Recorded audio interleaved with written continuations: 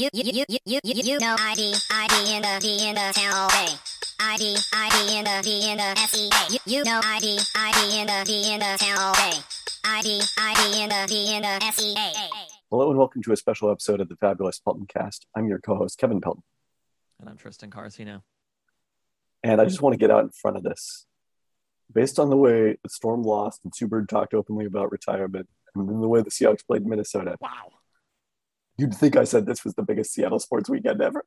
Oh, I thought maybe you were going to be bold and say this was the worst weekend in Seattle sports ever. Oh, I'm hoping not. Knock on wood. We'll see what happens with these soccer games that are ongoing at the moment. We've got the Seattle Kraken preseason debut on tap later tonight in Spokane, but that's not what we're here to talk about. They're not even playing in Seattle. That's how bad it is. Recently a friend of mine texted about, like, would you do an emergency pod while on vacation? Because there was a Dunked On that Nate Duncan recorded while he was over in Europe and it's extended vacation. And I said, hell yes, I would.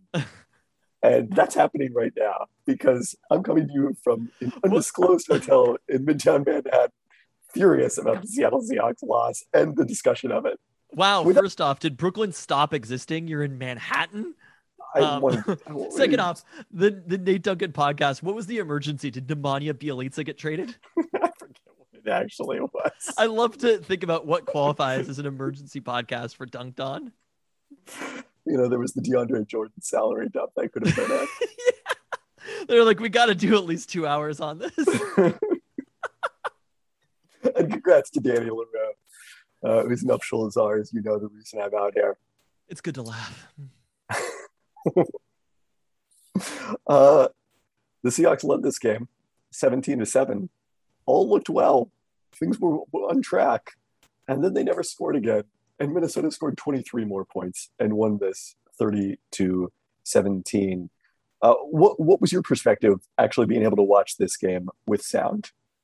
That it was bad? What do you mean? What was my perspective? Like, do you think the sound changed things? I mean, it did change things a little bit. It was very confusing because they had the sound on the Jets game, and they only had that relegated to like a small TV. Take on the far sound corner of as the if bar. it's the Jets broadcast and apply that to the Seahawks, and then you would know how it felt. Well, see, there was a lot of bad throw by Wilson, and I don't think that applied to the Seahawks game. Maybe just one. He was under pressure. Yes.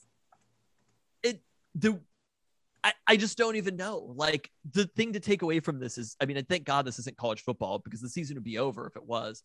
But this being the NFL and the division that the Seahawks are in, the season's over. Like, we have to look at this honestly. The chances of them making the playoffs at this point are probably 10%, something like that, maybe even lower. Oh, okay, they're not that low. Wow, I'm not going to overreact like that. They are 2 games back in the division. Like, the division is done.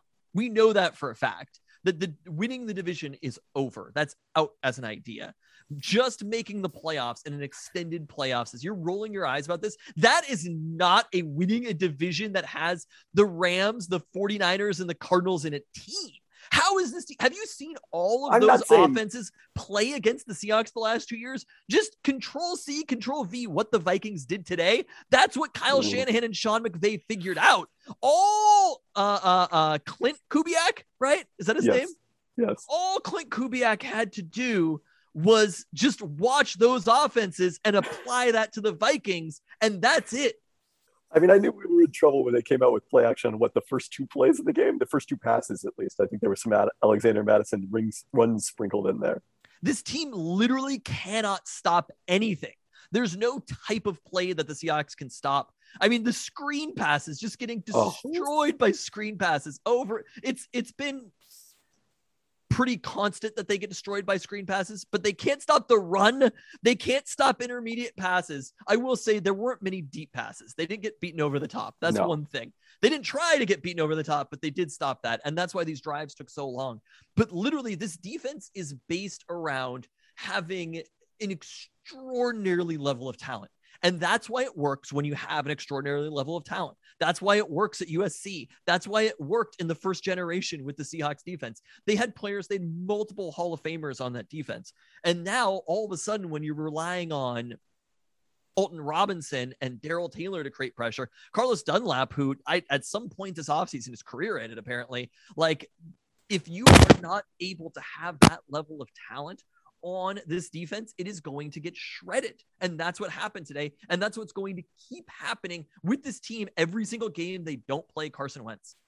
I mean, last season's Carlos Dunlap trade is not walking through that door. The idea of them bringing in an outside corner and that player being effective right away, it's just they have never successfully done that at one point in the entire Pete Carroll era. And that seems like a bit of a problem, frankly, if you have a system where you can't bring in a player who's a veteran from another team and possibly have that work, that you're only limited to being able to draft players or develop them in-house. And you don't seem that good at those two things. And then when you do have a good corner in Shaquille Griffin, you let him leave. Like, all of these things keep adding up. And I know that people think Sidney Jones is the answer. He's certainly worth a shot. Sidney Jones is the Sam Heward of the situation. Oh, he 100% is the Sam Heward of the situation. A lot of similarities right now. Blasson Austin, maybe he's the answer. I don't know. John Reed.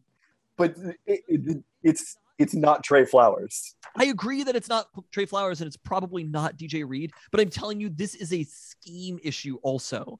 Like, there were many of those plays where those plays were happening, were in the middle of the field. This defense is, if you don't get pressure, is an easy defense to scheme against. And we've seen it. That's why they get fucking shredded by aged quarterbacks all the time, right? That's why Josh McCown throws for 400 yards against the Seahawks. If you know what you're doing against this defense, you can shred this defense in this situation. Which really raises some sobering questions about why is Carson Wentz completely unable to do anything. I'm just concerned for Carson Wentz at this point. No. Well, I have some concerns for Carson Wentz. I think he should get vaccinated. Is that wrong? No, none of it is wrong. And that's the thing is, you in the past have argued that the Seahawks need a change of defensive coordinator. And I've pointed out to you repeatedly that the same thing happened under Chris Richard. They haven't had, they've changed over the entire defense other than Bobby Wagner, who I don't think he's the problem, since 2017, which is the last time they had an above average defense. It's different personnel. You've sent 2 draft picks to get Jamal Adams. You've traded for veterans in terms of Dunlap and Jadeveon Clowney. And none of it has changed that at best in that period of time over the course of the season, at best, they've been an average defense. And at worst is right now, they are one of the worst defenses in the NFL. And they need Russell Wilson to be perfect on offense for them to be successful. And he hasn't been perfect, but he shouldn't need to be perfect. That can't be the standard by which you're judging your offense. You also have to put him in a position to be perfect as well. And I still don't know if they quite did that. The offense is looking a lot better than it did.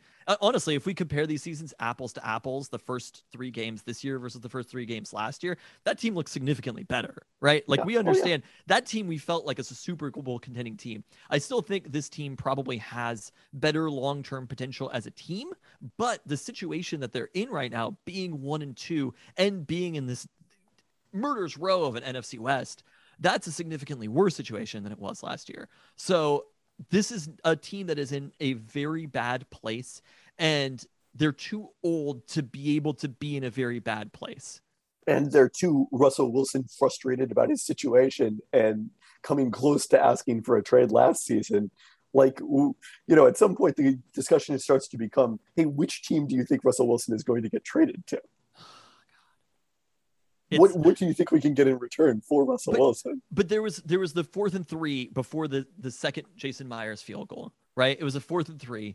I'm sitting with Luca, and he was like, do you think they're going to kick this? Or he was like, do you think they should kick this? And I was like, no, but they're going to.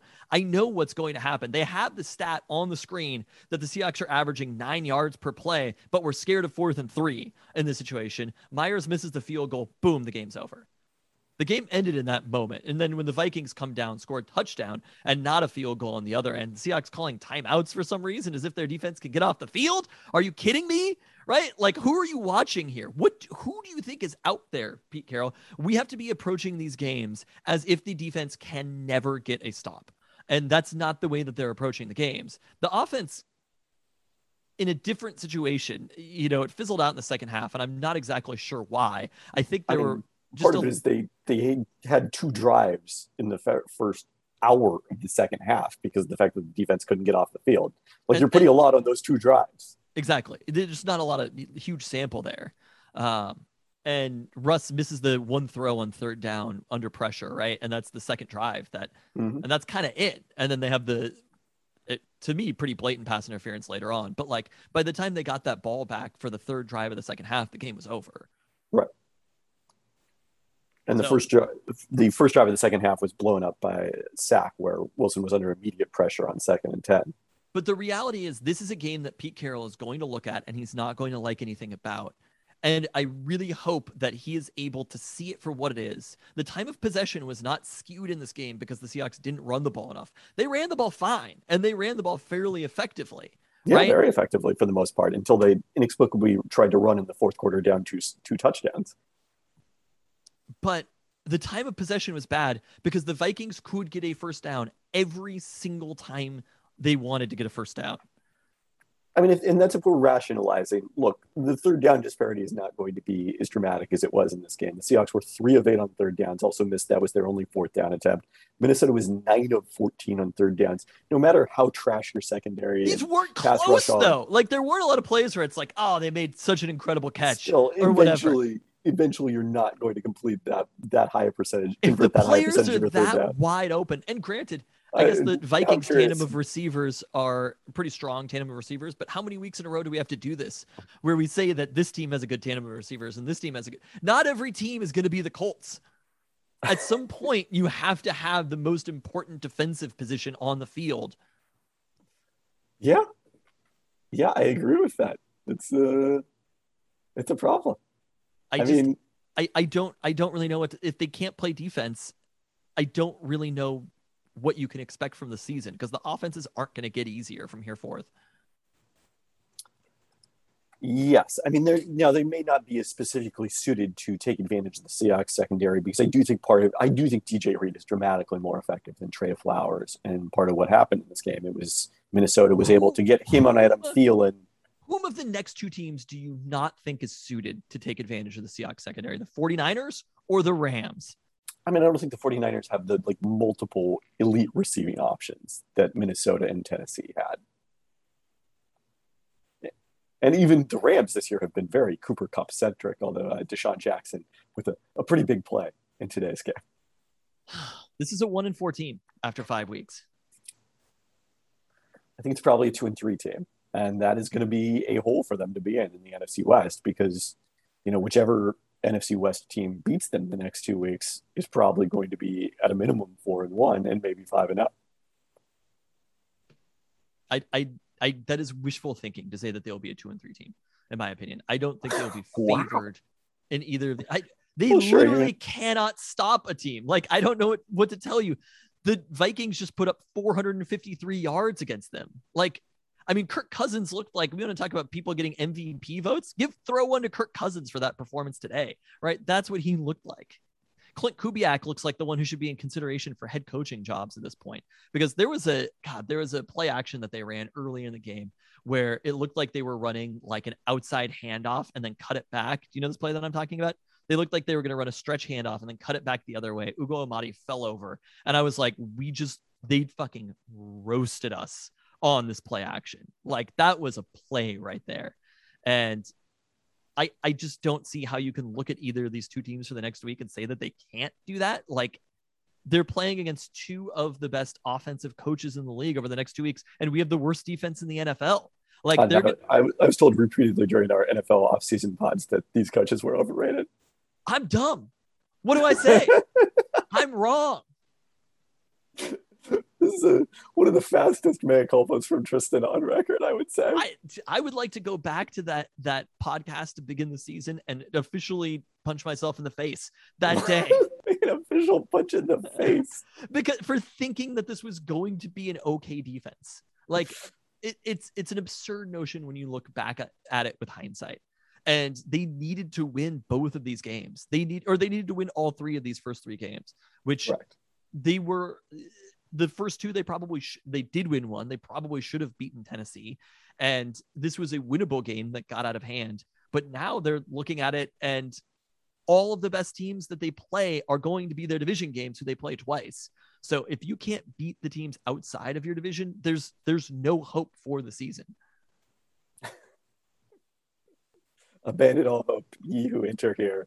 The 2021 Seattle Seahawks. Stopping Kyler Murray? I don't. Like, I literally, unless you think that Russ is going to be perfect. Yes, I do think at some point that can happen. Like Sure. we've seen it before. It happened last year because Do Russell you Wilson played like an remember MVP. Who made the big defensive play against Minnesota last year? I'm assuming it was KJ Wright. It was KJ Wright, who the Seahawks didn't see fit to bring back. Honestly, no. KJ Wright looked like the best defensive player on the team last year, and nobody wanted him. I mean, that's a thing, by the way. When everyone talked about the Seahawks defense last offseason, they were like, well, healthy Jamal Adams, second year in the system, Darrell Taylor, et cetera, et cetera. And nobody talked about the fact that they lost KJ Wright, who was a huge contributor, along with Shaquille Griffin, who was also a huge contributor on defense. I'm dumb. I told you. I mean, even I thought they would be average, and thus far they have not looked average. I didn't pick Loretta's as Seattle's best burger. Why are you listening to me talk? We're really going on the Tristan's greatest hits here. I didn't know this was the direction this podcast was going to go, but I appreciate it. You made me feel a lot better about today. So I hope we can do that for you, the listener. The only thing that I've called correctly is the Mariners going to the playoffs, baby. How about that 14-1 loss on Saturday? That was great for their run differential. We don't talk about that one. I I don't know. Like, we could go through this in individual capacities, but like, I don't really see why. The reality is the defense couldn't get off the field. There were super long drives, and it's one of those things when you're being negative, you project out. When we missed that field goal, you're like, okay, by the time the Seahawks get the ball back, they're going to be down. Like, the Vikings are going to have scored 2 touchdowns, which they didn't score 2 touchdowns. No, they only scored 10 settled points. For a field goal. They got a field goal the second time. So I guess you can't even be that negative. But they were still 2 extraordinarily long drives. They scored the one place that you would have assumed they would have scored a touchdown. They just kind of had it reversed where they scored a touchdown so quickly to end the first half. But it was pretty demoralizing going into the half, as it was just like this. The Seahawks are not going to stop this team. The Vikings had 1 punt on the game. Is that right? They had 2. Oh, I didn't. Was there one at the very, very end? There was, yes. That I had already left the bar by that point. There was one meaningful. Wow, I would have been staying at the bar at that point. There was one meaningful punt during the entire game, but like again, they just shredded in every single capacity the Seahawks defense, and there's really nothing more to say about the game than that. I guess we can pray for a Russell Wilson winning a shootout, but if this is going to be your defense, then what's the fucking point? What's the fucking point? The 2021 Seattle Seahawks. The offense is good, but it's not to win with this defense. You have to have the best offense in the NFL. If you're going to have the worst defense in the NFL, you have to be the Chiefs offense. And even the Chiefs can't win.